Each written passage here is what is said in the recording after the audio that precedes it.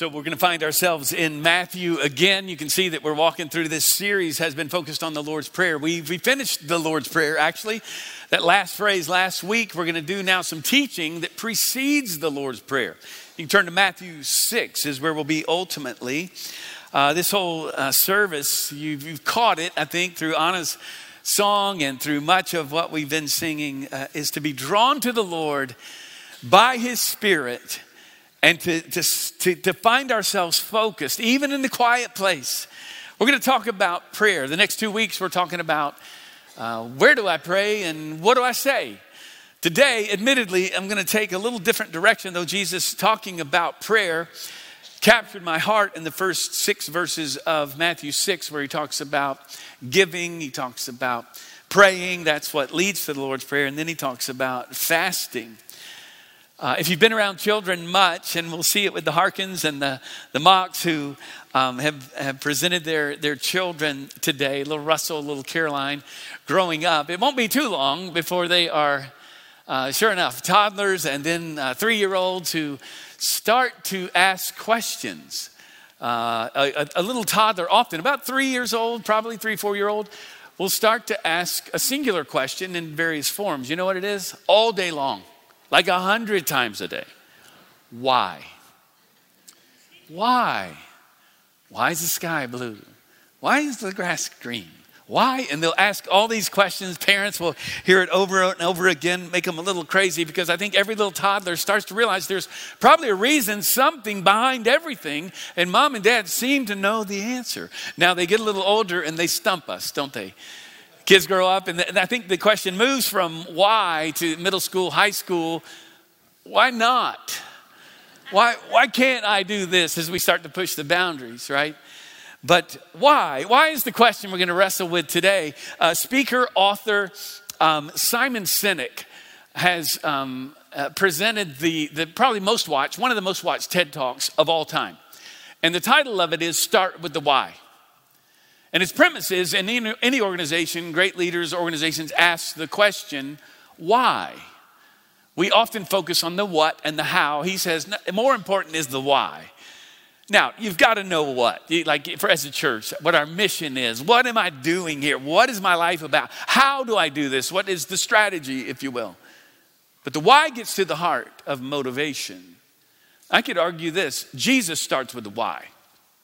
Jesus starts with the why. It's the key question for disciples. Those of us who are apprentices of Jesus, who now find ourselves responding to His grace and giving our lives fully to Him. That's what the Beatitudes, the Sermon on the Mount is all about. So don't miss this. In the context of the Sermon on the Mount, he's talking, as we've said throughout, he's talking to kingdom people. These aren't normal people. These are people who are radically devoting their lives to Him. And the question that I want us to ask is one that I've learned to ask over and over again in my life. Why am I doing this really? Why am I doing this? Some of you know the story of Samuel in the Old Testament. The prophet's looking for a king in Israel. And he's going to find David ultimately. He goes to Jesse's house and he sees Eliab, who's the eldest. You would assume it's going to be him. And then the Lord says this. But the Lord said to Samuel, do not look on his appearance, on the height of his stature, because I've rejected him. You've probably read this before. For the Lord sees not as man sees, for man looks at the outward appearance. Let's all say it together. But the Lord looks at the heart. He looks at our hearts. Not simply our actions, but why we do what we do. Now think about this. So much of what we do in our spiritual lives is seen. It's public, right? And admittedly, for someone like me, I think of Stephen or some of our leaders here in the church, we're seen. This is why this passage we're looking at today has been really challenging for me, real convicting. Those who are seen doing our spiritual thing in front of others really need to test our hearts. But this is for all of us. We go to church and we're seen. You're affirmed for being here today. Maybe you felt good that you were here. I was coming over from the chapel earlier, and one of our members came by, and they said real quick, hey, I promise I'm not leaving. I'm going over here to serve. You know, we feel like, wait, I'm getting caught.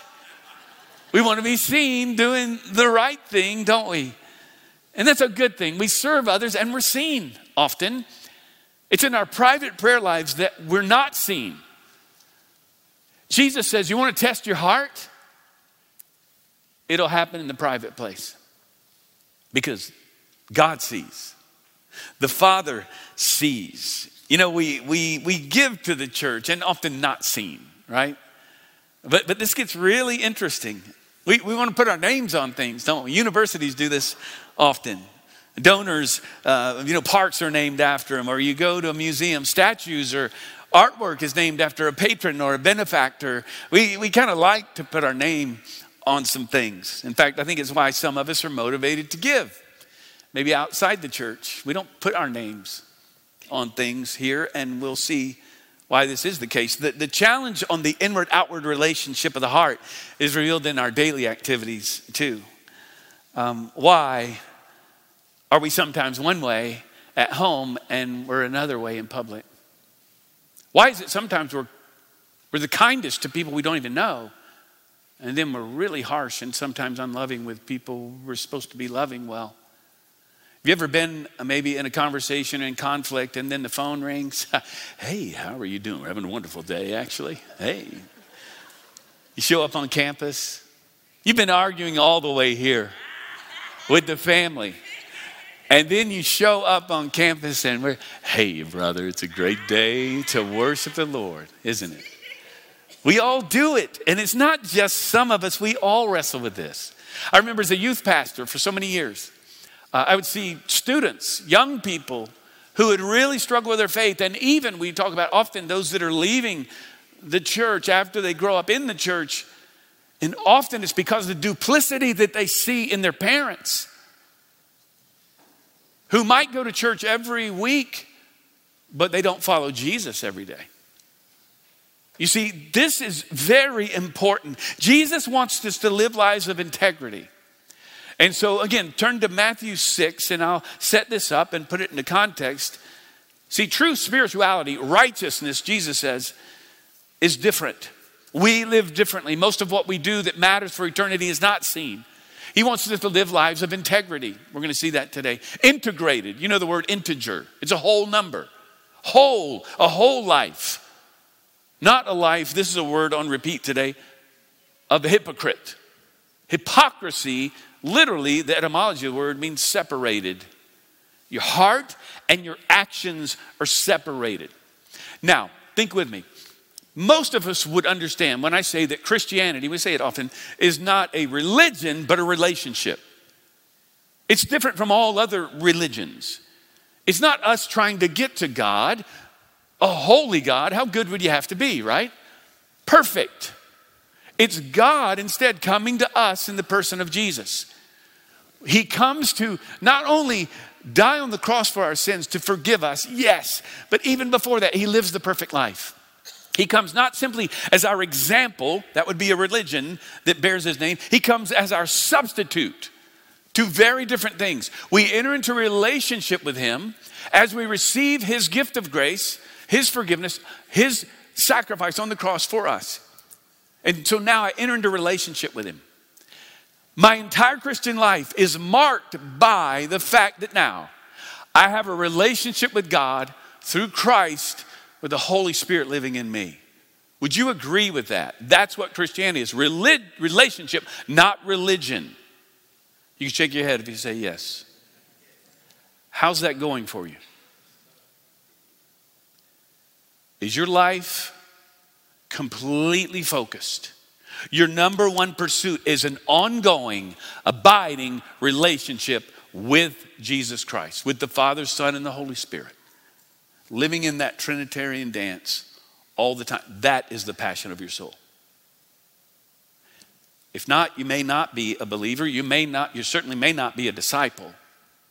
Because those who are disciples, Jesus says, will live a life that's born out of private prayer. Is Anna saying, it's born out of private prayer before the Lord. And then I go to love all of mankind. Everyone. It starts with the why. Why am I even in this? Why do I do this? Do I do it to be seen?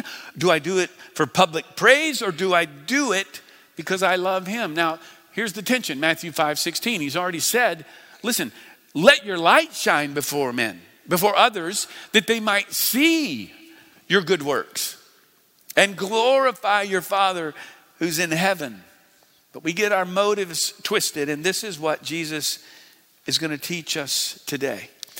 A key focus for us all today is this phrase I want you to hear over and over again, even in your mind this week. Hypocrisy happens. It happens for all of us. Hypocrisy happens in various ways. And in the Sermon on the Mount, Jesus gets to the heart of the matter. He starts with the Beatitudes, right? And then he does something really interesting. It must have been so radical for his first hearers. We start to realize why the Pharisees, the Sadducees, other religious leaders came around him, because with the Sermon on the Mount, this manifesto for Christian living, he has this paralleled pattern throughout. First, he'll say, here's a command. And they've all heard it. They're all shaking their heads. Here's a command of God. However, he says, but I say, Jesus said, you got it all wrong. You got this wrong. But I say, and then he offers, he gets underneath the command to the heart of God in the command. And then he offers a call to action. It's why he says in Matthew 5, anger is murder. Lust is adultery. He doesn't separate the two. He says you're to love others, and that means enemy love. It means going the extra mile. And then he says, he closes that teaching by saying, right where we're about to go, in the latter part of chapter 5, he says, but you got to be perfect, complete. Here's the word, whole, like your Father is whole. He's saying the only way to live this out is not by simply doing the right things, but by doing the right things for the right reasons. And this is at the heart of his teaching. He says hypocrisy will be the constant challenge for the disciple. This is why he's teaching us now. And in Matthew chapter 6, here we are, verse 1. Beware. He didn't always say that. Watch out, he says to us. Beware of practicing your righteousness. Okay, doing good things, your religiosity, you're living out your life before other people in order to be seen by them. For then you will have no reward from your Father who's in heaven. And look at this. He offers the motive. In order to be seen by them. Here in chapter 6, he's going to offer 3 practices that were part of every Hebrew's life and every Christian disciple's life. He says, when you give like this. We'll see that. Then he said, when you pray like this. He enters the Lord's Prayer, where we've been. And then he says, and when you fast like this. Not if. These are assumed, expected practices of every believer. When you give, do it like this. When you pray like this. When you fast like this. And he's going to offer now teaching, beware of doing these things to be seen. Look at verse 2. Thus, when you give to the needy, sound no trumpet before you. This is where we get that term, don't toot your own horn. This is where we get it. And they were literally, this commentators would note, this was actually done. As the hypocrites do in the synagogues and in the streets, they want to be seen, that they may be praised by others. There's the motive. Truly, I say to you, they have received their reward. What reward? They wanted to be seen. They were seen, game over. That's what they wanted. That's what they got. And this is where he introduces the word hypocrites to us. Literally two-faced, masked actors. You might know this. Playing a part like in the Greco-Roman theater. Don't do it. So the first thing I want you to see is hypocrisy happens when I'm motivated by religious reputation rather than total transformation. See, two words on repeat. Hypocrisy and motivation. Motivated by, at the heart of our spiritual lives is our motivation. See, sanctification, okay, once we come to Christ, becoming like Jesus, it is this process. It's a total renovation of the heart. This is why I'm saying it's not religious reputation, rather it's total transformation. That's what Jesus is getting to. That's what the Spirit is doing in our hearts. And this doesn't happen until our hearts match up with what we're doing. You could flip it around. What we do matches up with our hearts. We become complete. We become whole, not hypocrites. Because the opposite of hypocrisy is integrity. The opposite of hypocrisy is an integrated heart, motivated to give glory to God in all things, not to ourselves. This gets really insidious. It gets tricky. And I want you to ask the question of yourself. Why do I do what I do? Look at verse 3. But when you give to the needy, do not let your left hand know what your right hand is doing. An idiom, basically something so close to you as your left hand, wouldn't even know what your right hand is doing, so that your giving may be in secret. And your Father who sees in secret will reward you. When you give, don't seek recognition. We don't do that because we're seeking to bring glory to him. And the moment that glory turns to us, we've received our reward. So he's not only saying hypocrisy happens when we're motivated by religious reputation rather than total transformation, but hypocrisy happens when I'm motivated by temporal recognition rather than eternal reward. Temporal recognition, you got what you wanted, and you got it. There's no eternal reward involved here because it's a matter of the heart. Scriptures tell us we should celebrate and honor those who lead us and who serve us. So this gets a little interesting in the church, doesn't it? We do share testimonies of people who are serving the Lord. And we do highlight those who serve us or maybe honor people who serve. But we don't talk nearly probably enough about giving as we should, frankly. Because it's hard to do so. We don't want to just highlight or say, I did this and here's what I did. And so, because we know of verses like this.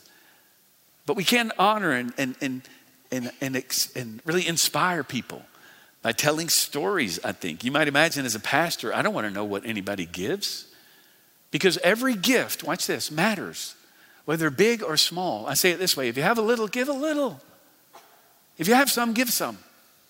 If you have a lot, give a lot. Because the whole church works together and we do it all to the glory of God. There's another test. Your giving is not really seen. And it's a test, the Lord is saying. You do it privately. That's why a lot of people don't give. Nobody knows I'm doing this. Nobody knows I'm praying, so I don't really pray a whole lot when nobody can see. How about you? Are you a prayer in private? Are you a giver? You know, I don't always know what people give. Again, I don't want to know. But sometimes I know. Because sometimes this has happened over the past couple of years. Especially, we've had folks who've come and said, hey, we don't want anyone to know this. Anyone in the church to know. But we'd like to talk to you, not just for you to know, but so that we can leverage this amount of money for kingdom purposes. We give to the unified budget. We think we can do something above and beyond. What are the needs? So sometimes that happens. You can imagine because of lead gifts like that, we're able, all of us, to do our part. Our whole kids space was renovated and paid for during COVID when we were hardly even here. And now kids are over there now learning and growing in the Lord. Young couples bringing their children. I had a couple of years ago that said, hey, we've sold our business and we would like to do something that would really raise up the next generation of leaders. We started to pray about that. And we said, well, here's a couple of options. And one that came to the table was we're going to launch a residency. And we need money to do that. And so we've launched our first class of residents. Right now, Caleb Rhodes, one of our residents, is preaching in the Great Hall right now. These are folks who are young people who are being trained up to serve, meeting every week. And in our residency program, an incredible blessing to us all. All because a couple you don't know, well, many of you know, but you don't know that they gave in a way that now is blessing the next generation. And Jesus uses this hyperbole. He says, and don't do it though in a way that others would see it, because righteousness is motivated by faith, not by sight. He says it's the motive, not the method. The motive matters. You've heard it said the ends justify the means, not in the kingdom of God. The means matter as much as the end. I could almost argue in some cases, why you do what you do matters more than what you're doing. In the kingdom, Because here's the truth I want you to hold on to. In the kingdom, doing the right things for the wrong reasons is worthless before God Almighty. Now, can he take our twisted motivations and use them to his glory? Surely he can. But our end game is to glorify him.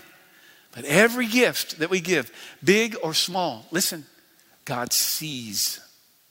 He sees your every gift. And he sees why you do what you do. That's where Jesus says you're seen by the Father. Every simple act of kindness, God sees, even when others don't. Look at verse 5. Now he shifts to prayer. And when you pray, you must not be like the hypocrites, for they love to stand and pray in the synagogues and at the corners, street corners, that they may be seen by others. And commentators, again, historians note that they literally would do this. Go out at a time when it was crowded to be seen. Truly I say to you, they have received their reward. What is it? To be seen. They were seen. Game over. So he's saying hypocrisy happens, here it is, when I'm motivated by getting glory from others rather than giving glory to God. I seek to glorify myself. Now this, again, it gets real interesting. Look at verse 6. But when you pray, go into your room and shut the door and pray to your Father who is in secret. And your Father who sees in secret will reward you. Jesus is saying the marks of righteousness, true righteousness, is in private, not public. Now, will it matter? Will it be known that you've been with Jesus? You bet it will. You'll live your life in such a way that you're seeking to serve others. They'll say of you, like they did the disciples, it seems she's been with Jesus, because they look a lot like him. Think about it. There are very few things, again, that we do where we're not seen by others and validated. Jesus says, your private prayer life will reveal your motivation. Why you follow God will be marked by your private prayer life. But you know, we tend to do it, don't we? We kind of create this system. If you look good, sound good, do good, we're gonna push you up. You're gonna be important. And really in the kingdom of God, God cares more about what you do in private than what you do in public. Because doing the right things for the wrong reasons is worthless in the kingdom of God. And you may do the right things really well for the wrong reasons. Here we see the center of prayer. Jesus is saying there's this posture of prayer. I was worshiping earlier, just sensing the whole service today has been marked by humility. Humility of song, humility of heart, coming before the Lord. The posture of prayer is one of humility in private prayer. And then we see the promise of prayer, which is the Father sees you. Prayer is an act of faith, right? Private prayer, nobody watching. God's watching. He hears my prayers. And we see too the prize of prayer. We get him. And he's enough. Not the applause of men. We get him. See, you can see why hypocrisy is a never-ending challenge. We must constantly test our motives. And so I want you to think about your own life. You know, it's the busy businessman or businesswoman who is working so hard, they have no time to even spend with their family. I'm doing it all for them. They fool themselves.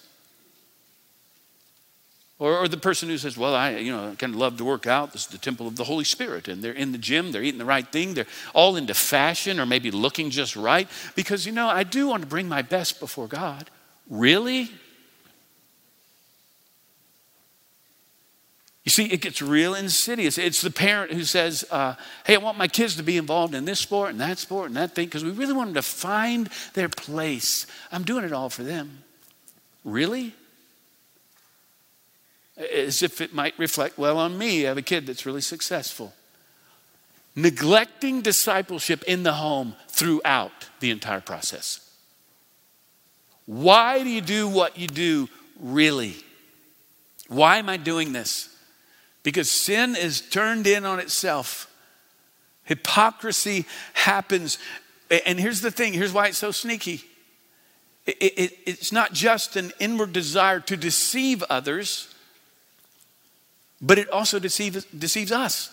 we become deceived. We start to think that our spiritual lives and our success in the kingdom is actually marked by people's applause. And then the more we get it, the more we need it to make sure that we have worth and I do this well and I'm needed. You can imagine this really gets kind of crazy in ministry. And nowadays, to add to that, we've got the world of social media. This is so prevalent. We have Christian influencers. I mean, we have a whole culture. It's a Christian celebrity culture. And we tend to raise up people who have these gifts and seemingly humble and really gifted by the Spirit to do these things. And then they have a platform and then they got more followers and more likes and all this stuff. And then they kind of start to turn. Their motivations are shifted. I've got to get more applause. I've got to do more of this. I'm going to write another book. I know a lot of people in ministry, and I'm often asking you, why are you doing this really? Because it's such a tricky thing. And then what happens often? The person we thought had it all together, then we come to find out they have some moral failure. They spin out and we discover they were, hypocrites. And Satan has sifted us like wheat because we don't test our motives and why we do what we do. And this develops this new self-righteousness. We start to believe that somehow my performance defines my true worth and identity, which cuts right to the heart of the gospel. We're not blessed and loved because we perform well. It's because he has extended his grace to us. And so what we need to do is remember, hypocrisy happens when I'm motivated by religious reputation rather than total transformation. Secondly, hypocrisy happens when I'm motivated by temporal recognition rather than eternal reward.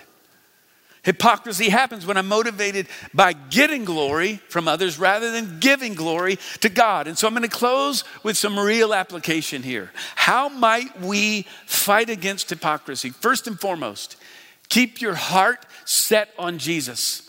It's why private prayer is so critical. I enter into private prayer every morning. Not everybody can do this. Maybe for you, get to the office before you get out of the car. Pray for 10 minutes. I'm going to challenge you. Some of you aren't doing this. Pray for 10 minutes every day in solitude, nobody watching, from now until Easter. Just mark a time, a season where you're going to do this. And you're going to come before the Father who sees you in private and knows your heart. The first thing you need to do is what the old hymn writer wrote. And you need to live in light of his glory and his grace. That's the first thing. But I think some real practical things. How about this week? Give to someone anonymously. Do something for somebody without being seen. And those of us who have kind of public ministries, we really need to practice these things. Find a place to serve in the church where no one knows. Right now, down the hall, down another hall, in a room, there are people who are holding little babies, pointing them to the love of God. Unseen, not applauded. The real heroes among us.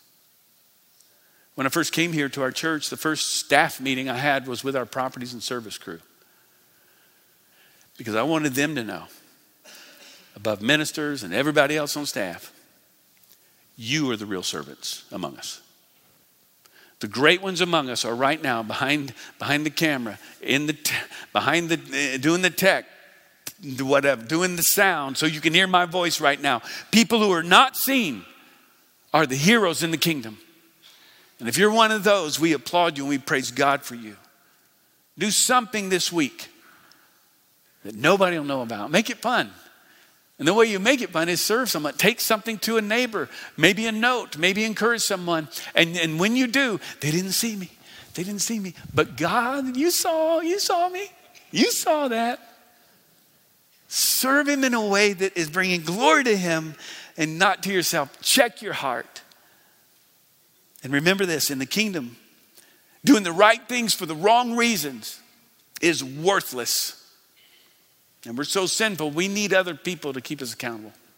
That's why many of you need to get in a connect group. You need to have relationships. Integrated Life has relationship with others who are following Jesus. Some of you need to join the church today. You need to be baptized and proclaim to the world that you belong to Jesus.